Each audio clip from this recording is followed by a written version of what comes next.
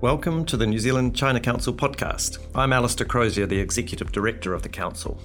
Recently, we launched a report titled In Perspective, the New Zealand-China Trade and Business Relationship 2022 Update. The report builds on a 2020 Council report, How Many Eggs in How Many Baskets? It drills down into our current bilateral export profile, analysing the situation facing different sectors and products in the China market, and estimating the likely impacts in response to market disruption. This podcast is a recording of a webinar we organised as part of our report launch. We're grateful to the team at the North Asia Centre of Asia Pacific Excellence for jointly delivering the webinar with the Council. I'd also like to take this opportunity to thank the report author, John Ballingall, and team at Sense Partners, and our funding partners, New Zealand Trade and Enterprise, New Zealand International Business Forum, ANZ Bank, the North Asia Centre of Asia Pacific Excellence, and Minter Ellison Rudd Watts. Here's a recording of the webinar. Our report shows that while New Zealand's global exports grew by just over 5% in 2021, New Zealand goods exports to China grew by almost 20% and imports from China by 26%. So despite the severe decline in services exports, which the report also covers, it concludes that the China market has played a major role to pull New Zealand's economy through the COVID period. But with every rise in the volume and value of our exports to China comes a renewed focus on issues around market concentration. Are we too exposed to a single market? Back in 2018, 25% of our goods exports went to China. Last year, that figure was up to well over 30%. This leads to alarming headlines as New Zealand engages with China on a range of interests, including some areas where we have clear differences. Billions of dollars of trade with China at risk and so on. I'm sure you'll have all heard and seen those kind of headlines. So our new report does a deep dive under these headlines to focus in on what market concentration actually means for different sectors, products and companies. It's not a monolithic situation. We need all the data and insights we can get to understand what strong exposure to a single market like China actually means for our exporters and our economy. 2 quick points. First, our research doesn't advise companies what to do, as they can and must make decisions about their business themselves. But it does provide an additional lens for looking at the issues they face. And secondly, the report focuses on data to the end of 2021. Obviously, 2022 has started in a challenging way for China, as it continues to grapple with how to respond to Omicron and what this means for the Chinese people and economy and for our trade. While outside the scope of the written report, I'm sure some of these latest issues may come up in discussion today as well. I'm very pleased to be joined now by 3 awesome panellists to talk through these issues. To briefly introduce them, John Ballingall wrote the report. John is a partner at Sense Partners and previously worked at NZIER and MFAT. John also wrote our Council's 2020 report, How Many Eggs in How Many Baskets, which focused on some of the same issues. Simon Tucker is Director of Global Sustainability, Stakeholder Affairs and Trade at Fonterra, which, as we all know, has a major focus on the China market, but also on multiple other markets globally. And Andy Watton is Chief Operating Officer at Kono. Kono is a Maori food and beverage producer and exporter of world-class wine and beer, seafood, fruit, and natural fruit bars. Right, to kick things off, John's going to walk us through the key aspects and findings of his report now to set the scene for our discussion. John, over to you. Thank you very much, Alistair. Alistair, you said it's essential to get all the facts and figures around New Zealand-China trade. Now, spoiler alert for those who read the 2020 report, my views haven't changed very much, but I do acknowledge there is a wide range of views on this issue, and reasonable people can disagree. So I hope we can do that in the Q&A later on. So this chart shows China's share of goods imports on the vertical axis and its share of goods exports on the horizontal axis. So anything in the top right quadrant there shows that a country is more than averagely exposed to either imports or exports from China. As you can see, New Zealand there is in that quadrant, and our current export exposure is around 32.6% in calendar year 2021. The bilateral trade relationship amounted to around $38 billion of goods and services in 2021. New Zealand exported around $21 billion of goods and services over that period and imported around $16 billion. And as Alistair noted, I don't think it's a stretch to say that China played an important role in pulling New Zealand through the COVID-19 economic downturn. So between 2019 and 2021, exports to many of our key markets, such as Australia, Japan, the UK, and Malaysia, they fell or stayed relatively unchanged. China accounted for almost a third of our goods exports in 2021. And as our report outlines, and hopefully we've tried to be very clear-eyed about that, that increased concentration comes with both benefits and risks. This chart shows the destination of our goods exports over the past 30 odd years. China's share of our goods exports is in red there at the bottom. And you can see it's risen from around 13% in 2011 up to 32.6% in 2021. And I think it's worth briefly revisiting why we've seen such a large increase in our exports into China, because this will feed into the discussion later around diversification potential. First of all, China wants what we're producing. We've got a strong comparative advantage in primary produce, high quality agricultural food and beverage products, and China has a very strong desire to consume those products. The free trade agreement we have with them since 2008 has reduced most trade barriers, which gives us a cost advantage going into China compared to some of our competitors. And I think quite importantly, there's not such a strong domestic agricultural lobby that makes noise when imports of food and beverages start to increase. And that's not the case in all of our other key export markets. And ultimately, size and growth matters. Economic modeling over the past 30 years nearly always shows that the key determinant of bilateral trade flows is size, distance, income, and cultural factors. And these things have been working in our favor over the past 15, 20 years. So while we're not the most exposed to China in the Asia-Pacific region, Australia and Chile are both more exposed than we are on the export side of things. It is true that our export concentration has grown the fastest of most of the Asia-Pacific countries. And that's been great for businesses in New Zealand able to meet Chinese demand. But the rapid pace of change has been unsettling for some commentators, some politicians, and some officials. And that's starting to lead to louder calls for diversification. As I said, this chart shows the shares of exports going to each of the top 5 markets for the various countries down the vertical axis there. So our export exposure to China of around 32.6% is certainly quite high, but it's not abnormally high compared to some other countries. And I think my bottom point there is the one I keep coming back to whenever I have these discussions with people around export concentration. If you think that 32.6% of our exports going to China is too much, then what amount should we send to China? Is it 20%, 10%, 25%? I simply don't know how you would work that out. Ultimately, it's a value judgment and very difficult to determine empirically. So that's the point I keep coming back to.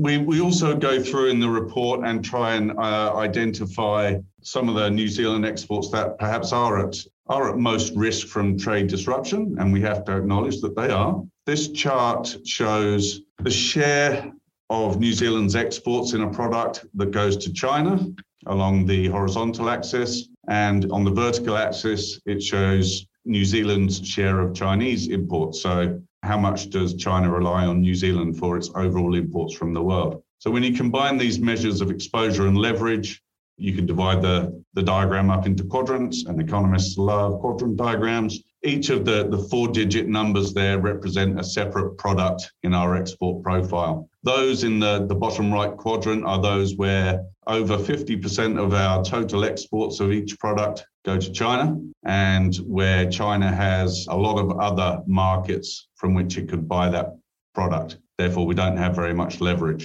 For example, if we look at HS 0306, which is on the bottom right of that diagram, the bottom right dot, China takes around 97% of our total exports of lobsters and crabs, but it sources around 95% of its total imports of those products from markets other than New Zealand. So it's got plenty of choices about who to buy lobsters from. And indeed, if there was trade disruption, it probably wouldn't need to import lobsters from other people. It's not an absolute necessity of life. So this is just a fairly simple way of trying to identify some of the products which are highly exposed and where we don't have a lot of market power. And we do have to confront the question of what happens if there is trade disruption into China. And that can come from a whole range of potential sources. Could come from the COVID policy, which is keeping people housebound at the moment in China. It could come from income shocks. It could come from economic coercion. Could come from another pandemic. But we do have to acknowledge that trade disruption with China is absolutely a possibility. And if we think about what might happen, say, for example, there is trade disruption on one of our key exports into China, I think what we will see is that Kiwi firms will adjust. So the diagram there just shows that at a high level, at the moment, Australia and New Zealand exporting a lot to China, and I think it's Brazil and the US. If for whatever reason we're not exporting so much to China, but China still needs to buy primary products, it might buy more from Brazil, say. That means that the US is getting less from Brazil, and the US might need to look elsewhere for its primary product imports. And again, New Zealand might be able to export more to the US. So this is like a general equilibrium view of the world. It's borne out by what's happened in Australia. So, there were bans placed on imports of Australian coal into China, and the value of coal exported to China fell 99.8% between 2019 and 2021. But China only accounted for around a fifth of Australia's total coal exports. 79% already went to other markets. The key thing that we're trying to show is that if New Zealand exporters are able to shift their products between markets, even if there's a degree of wastage and a degree of price drops as we go to slightly lower price markets, there will be a loss in exports if there's a reason why our products can't get into China. But it won't be the entire amount of our trade that we lose overall. Our analysis suggests that for those products in the red square in the matrix, those ones that were most at risk, we might look at export losses of around $1 billion. Now, that's not trivial, obviously, and for some products and sectors, that will be highly damaging. But what we're trying to say is that these losses need to be put in perspective of a $20 billion relationship with China, export relationship with China, and our $63 billion overall exports. In terms of what should be done about our trade concentration in China, if you believe something should be done, well, certainly our trade negotiators have been working hard on trying to open up alternative markets for New Zealand. They managed to complete the UK free trade agreement, working exceedingly hard on the EU free trade agreement, and there's a possibility of the agreement with the Gulf nations starting up again as well. Efforts to build deeper trade ties with US and India are the next obvious ones. Neither particularly easy, things we've been trying to do for over 20 years, but I know those discussions are still going on. And we can keep plugging away at the World Trade Organization to try and reduce the amount of subsidies in the agricultural markets in particular. So there's a lot that our trade negotiators can keep doing. And there's a lot that organizations like New Zealand Trade and Enterprise and others can do in terms of providing economic information on markets and alternatives to New Zealand businesses so that they're able to be better informed about where else they might be able to sell their products. So I think economic diplomacy reporting there from MPAT is very helpful too. And I think finally, the key is to keep having discussions like this. It's a really important topic, and I'm looking forward to the questions and answers later on. Thanks for the overview, John. I'd like to bring in Simon and Andy now. And Simon, I guess a simple one for you to start with is how have Fonterra's China exports fared over the last couple of COVID years? And if you have the data to hand, have your exports to China as a percentage of your total exports increased, mirroring that national trend that John's been discussing. Thanks, Alistair, and good afternoon, everyone. Kia ora tātou.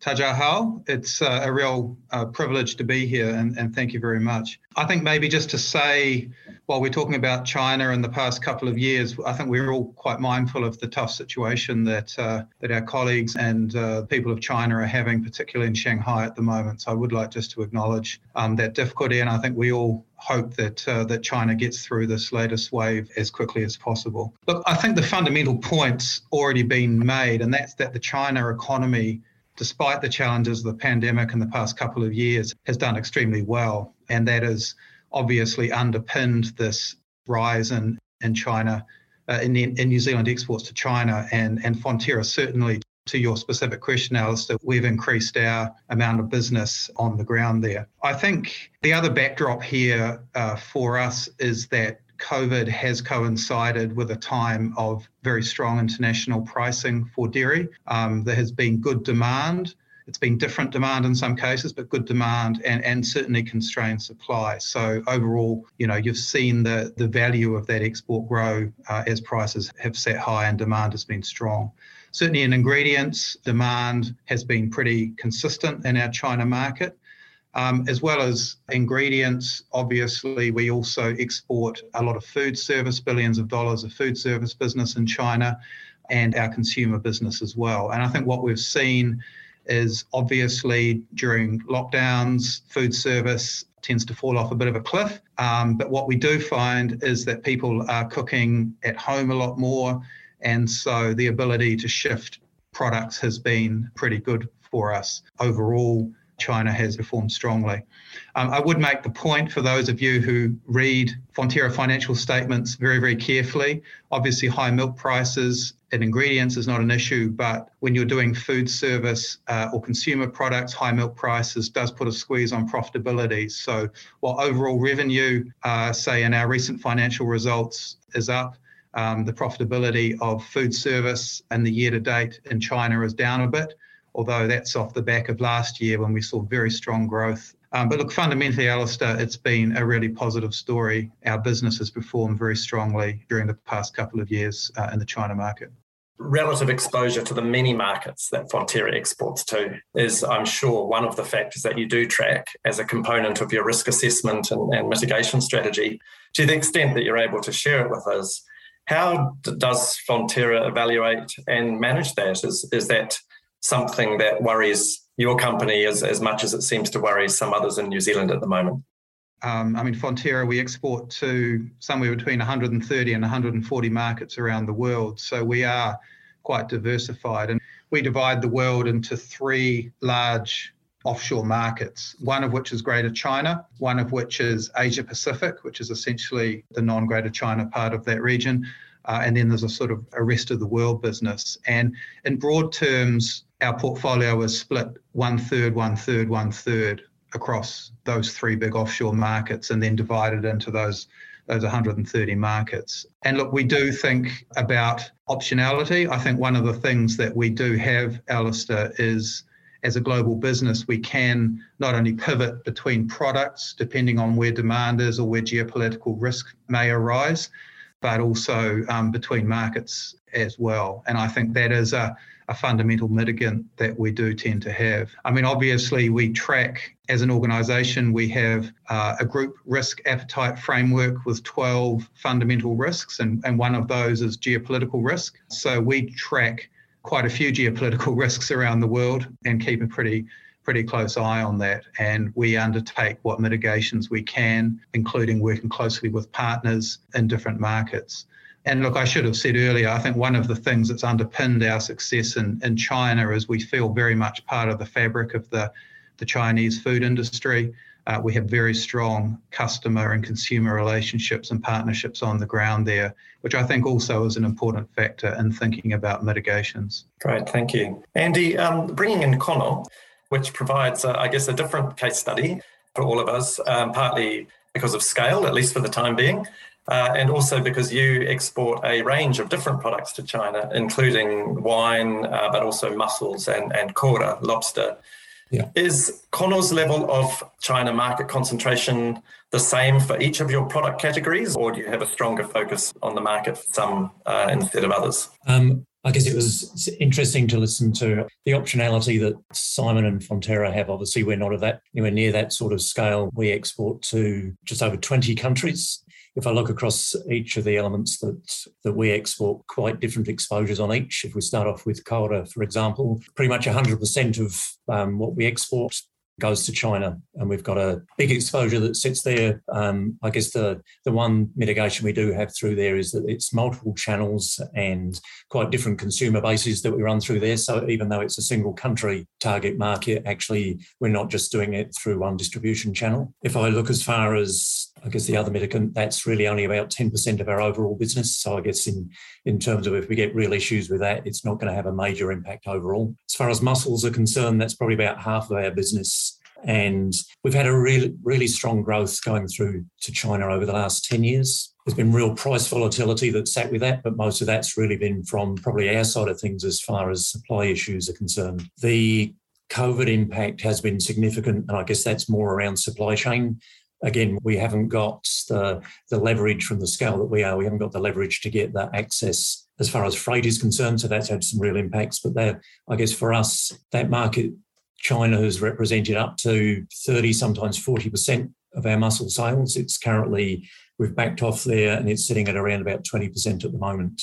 As far as wine is concerned, I wish they would take more. It's a small part at the moment as far as our business is concerned, but it's a high value proposition, and I guess it would be nice to actually be in the position of saying that it could create a problem. So we'll look forward to that one coming through.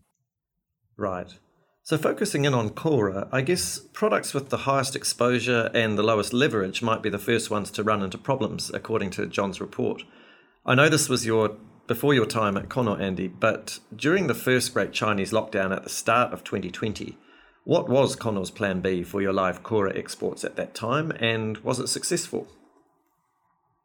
Well, I guess the very fortunate thing for us was that the majority of Kaura gets exported for Chinese New Year. And I guess as far as the lockdown was concerned, the majority of the sales had already been undertaken, and therefore, as far as 2020 was concerned, it actually had very minimal impact. That was more by good luck than good design. But I guess if we had been caught through as far as that's concerned, there always is a plan B as far as we have different lower value formats running through. North America takes frozen tails, for example, rather than the live format. So there's options to actually keep the product moving, but I guess the consequence of that is that it's a much lower value proposition that runs through. So it's a risk-reward proposition as far as taking that level of exposure in China, and I guess the Chinese and the Chinese market has served us very well through long-term relationships that we do place a lot of reliance on, but it's that risk-reward that sits through. We've received a few audience questions already, and so I'd like to start sharing those. And first, one from an anonymous attendee, but we're happy to take those. Do you sense an incoming shift in the international landscape from trading with who offers the best price to trading with who is the most like-minded, particularly thinking of EU nations who are now considering their trading relationship with Russia? Simon, do you want to have a crack at that one? It's an excellent question. I guess the way I would tackle this, I think it's fair to say the terrible situation with, Russia's invasion of Ukraine has brought to the fore these questions of like-mindedness, and certainly the strong collective response from many nations around the world, I guess particularly amongst what could be described as sort of Western like-minded, to put sanctions on Russia has been quite remarkable. I think the important thing when you're thinking about China and New Zealand is that while we may be on different sides of some of these discussions in terms of like-mindedness, I still believe it's possible. In fact, I think it's really important that New Zealand has a very positive economic commercial relationship with China. And I think, both governments have been clear, they understand there will be disagreements, but that doesn't have to define the relationship or necessarily get in the way of a healthy commercial and economic relationship. And I think our interest is in ensuring that both governments are managing that carefully and are investing in the positives. There are many positive aspects to the New Zealand-China relationship. There has been historically, and there's no reasons why there shouldn't be in the future. Yeah, I'm not making light of this challenge, but I think that would be our view on the way forward. Sure. Yeah, and I guess the other point that we're never going to be 100% like-minded with any other countries, including some of our closest partners. John, I'm going to throw to you if you had a comment. Just to flag that these discussions around increasing trade with those who are share your values has introduced a new phrase called friend-shoring, which I hadn't heard before. So we've gone from offshoring to onshoring to reshoring to friend-shoring. I think it's an interesting trend. I've heard it mentioned a lot, and we'll just have to see how that plays out commercially. Thanks. One of the charts you put up was showing the degree of exposure of some other trade partners to various markets, and some were significant. The question is, other countries seem to have significant exposure to markets themselves. Do you have any insight into whether similar conversations and concerns are had within those countries? Is New Zealand too worried about the whole issue of exposure to a single market? Too worried is also a judgment, just like too exposed. It's going to depend on your individual circumstances as a business, really, or even a government. But I mean, we do know that these conversations were had in Australia. There's similar types of discussions. There's been quite a lot of academic research into what's happened to Australia and the China relationship. And I think we can look at that for a bit of guidance, and indeed we do in our report. Discussions in the UK in terms of its links to the EU, I don't think that was really about economic dependence. It was about a broader set of factors to do with politics and immigration and justice decisions, all those sort of things. So I think it was a slightly different type of over-reliance that got people a bit worked up that led to Brexit. So yes, slightly different. The strong links between, say, Canada and the US, it's going to be pretty hard for that to ever change, given their very long border together and their very enmeshed value chains through NAFTA and now USMCA or whatever that's called now. I think the discussions are absolutely had. The Cook Islands has concerns about being too reliant on New Zealand for tourism and wants to diversify its market. So these discussions are going on all the time. And it's good to have them, because you do need to think about, as Andy mentioned, risk and reward and how much risk you're prepared to take on. So I don't think we're unique in having these discussions. I think they differ from country to country. But I think it's part of a healthy debate at the business level and across officials and industry groups like this. Thank you. And back to you, Simon, this ability for at least some of our exporters, larger exporters perhaps, to quickly redirect either raw materials into other products for export or redirect products to other markets in response to unexpected market disruptions. And I guess Fonterra has had to do this perhaps multiple times over the last 2 years in response to COVID. What were some of the hardest challenges in terms of that, and any key lessons that were learnt as a result of that? Yeah, no, thanks, Alistair. I've already mentioned, some of the sort of headlines there, probably in retrospect quite obvious. At a time when hotels and restaurants are closed and there's no tourists, then obviously your food service business into that sector is going to be very slow. In China, in the first wave of the pandemic back in 2020, I saw a graph of our food service sales in China, and it literally looked like they'd fallen off a cliff, but also bounced back remarkably strongly. I guess in terms of lessons, one of the things that we've really invested in, and I appreciate we've probably got the scale to be able to do this, but having people in market with really strong relationships with customers and having their eyes and ears open about what's happening has been really, really important to us as we've navigated through this. I think the other point that perhaps hasn't come up yet today, but maybe Andy mentioned it, we have really felt, one of the biggest impacts of the pandemic globally for exporters has been the disruption to supply chains. I mean, it's been a big disruption to importers as well. obviously. But because of we've had a long-standing commercial partnership with Maersk Shipping through Kotahi and the Port of Tauranga. And that ability to make sure that we could continue to get product to market has been really important. In some cases, it's been different products going to different markets, but we've been able to get the product out of the country.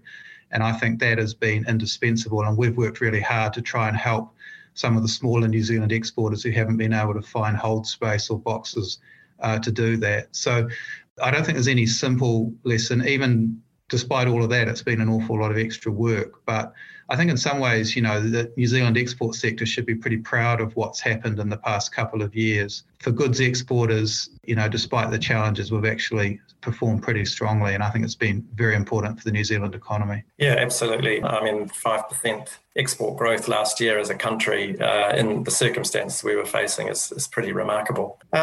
Andy, Simon's just mentioned the importance of relationships. And I know you and I have had a chat in the past about the particular emphasis that Māori business place on maintaining long-term relationships in a situation where things are changing very quickly and markets are opening and closing and product may have to be diverted elsewhere very suddenly. How does Connor's roots into Ao Māori affect how you work through issues like that, and also in terms of spreading risk and market diversification? It's always really interesting when the pressure comes on as far as either access to market or how your end customers are going to actually react to a particular situation. It's when you start finding out where those real relationships actually hold. And I guess we operate under for me being reasonably new in this role, when you hear that we've got a 500-year strategy and therefore you play through there, even things like COVID, which we might well reflect on for the next 5 years or 10 years, end up being just a blip in a much larger strategic play. So when you start thinking about intergenerational partnership, a lot of the time we spend a lot of time sorting through not so much around market segments, but actually looking for like-minded people. And so often we're dealing with families, we're dealing with intergenerational companies, and therefore the decision-making that gets done on both sides strikes me as being much more transparent, much more understanding of other people's business drivers, and therefore much more recognition of a less transactional play, and therefore often there's more options that are open, or often it's a look more for those win-win situations. So it's not meaning to say that you don't still have to make some tough calls, but that quite often the nature of the conversations and the ramifications of those calls can mean that you can walk back in that door as soon as the situation changes again. And I think that's a really strong play that I don't think it is purely Māori organisations, but we lead out through there far more transparently than maybe other organisations. But I think strong organisations in general across New Zealand are really building as far as those consumer relationships and making those much stronger ties. But I think there is just a much more deliberate and transparent play coming through from Māori set of values and how we actually want to operate. Sure. Thanks very much, Andy. I'm going to get back to the excellent questions that are still coming in. And there's a couple that I think would be well suited for John. The first is that it's interesting to see China is still a big destination for Australian exports, despite their differences. Can you comment? And then there was a second one around that we hear a lot about Australia, but there are also some smaller players, the Irelands of this world or Chile, and how are they exposed and how are they handling similar issues to the ones that New Zealand is managing?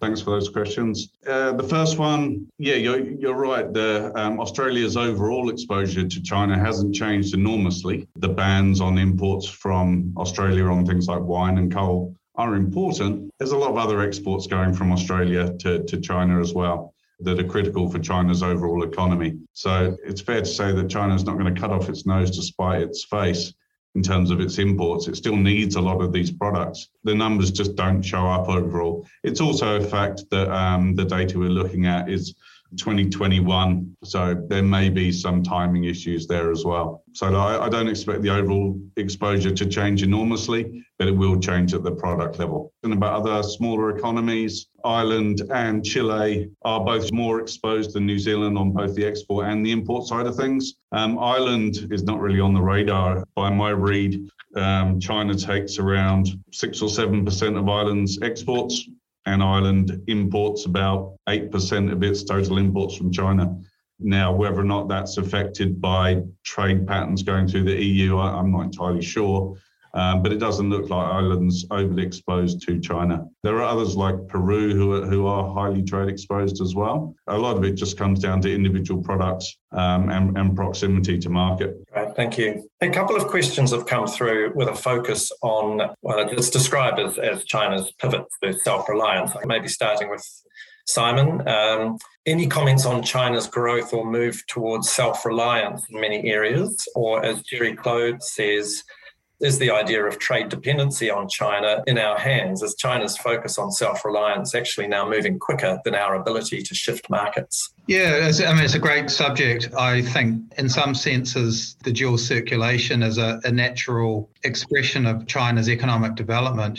For decades, it's been economic growth built off export performance. And as their economy has grown and become more sophisticated, I think the future their economic performance will be driven much more around internal demand. It's a natural progression that economies go through. And I think to some extent, that's what underpins this. I'm not being too overconfident here, but what we're seeing in China where dairy is concerned is consumption is significantly outstripping domestic production growth. So, in fact, what we see is a widening gap between what China produces dairy-wise internally and what their customers and consumers there want. So that does give us a certain degree of confidence in that market. We have got some very sophisticated China dairy companies operating. Some of them have invested here in New Zealand.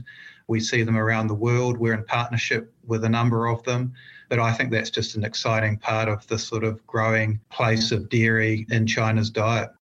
And Andy, for your range of products that you're exporting to China, similar view that they'll still need us in areas like wine and wine? Well, I think what it does do is really reinforce Simon's earlier comment around the fact that, whilst we're not a large organisation, we have invested in actually having people on the ground and office in China. And actually, therefore, the only real way to understand what is happening there and the changes and the pace of changes that are going through is to actually walk the streets and actually find out on ground level what's going on. There's an awful lot that will get reported and there's an awful lot that will flow through, but the pace at which we've got to change, you've got to hear it at the front end rather than at the back end to be able to react. We have seen changes in consumer preferences as far as impacting in part as far as mussels are concerned, but that comes more around format than anything else. But I think it does really reiterate the importance of on-the-ground information. Maybe, Alistair, just to jump in, one of the things we are seeing in the consumer preferences, and perhaps COVID has reinforced this, a massive focus on health and well-being and the dairy nutrition story, again, and the innovation we're putting in both here in New Zealand, but also we're doing a lot of innovation on the ground in China in partnership with some of our customers about really an increasingly sophisticated array of ingredients and finished products that are really going to meet that growing demand.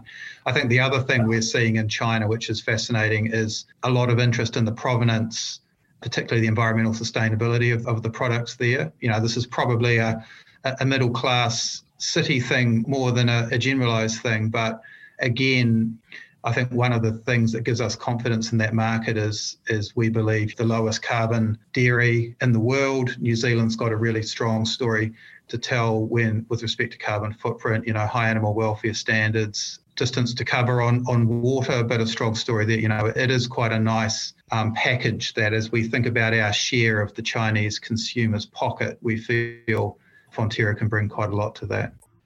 We're rapidly coming to the end of our time, but a final question for you, John, about 2022. Simon has already acknowledged the really disturbing reports coming out of China around lockdowns and the impact on families, and also the impact on the economy. Has anything that you've seen in 2022 so far, and doing a bit of crystal ball gazing for maybe the rest of this year, does that affect the conclusions in your report at all that China is still a market with huge potential for New Zealand? I think what we can expect for the rest of 22 is ongoing disruption, and it's going to come through a series of channels, both through break costs, time to market, both directions, shipping availability, all those sort of things. There could be a potential income effect as production has dropped in China, which means presumably less money going out of businesses to workers and households. So that could affect demand as well. I don't think it fundamentally changes what's going to be in the report overall, but it is going to be another challenging year. But first and foremost, got a feel for those who are experiencing this lockdown. It's going to be tough, but nothing changes the overall findings of the report for me.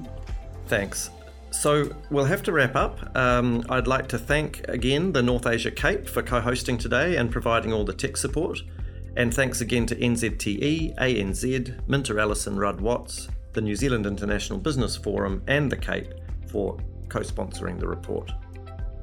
Thanks for listening.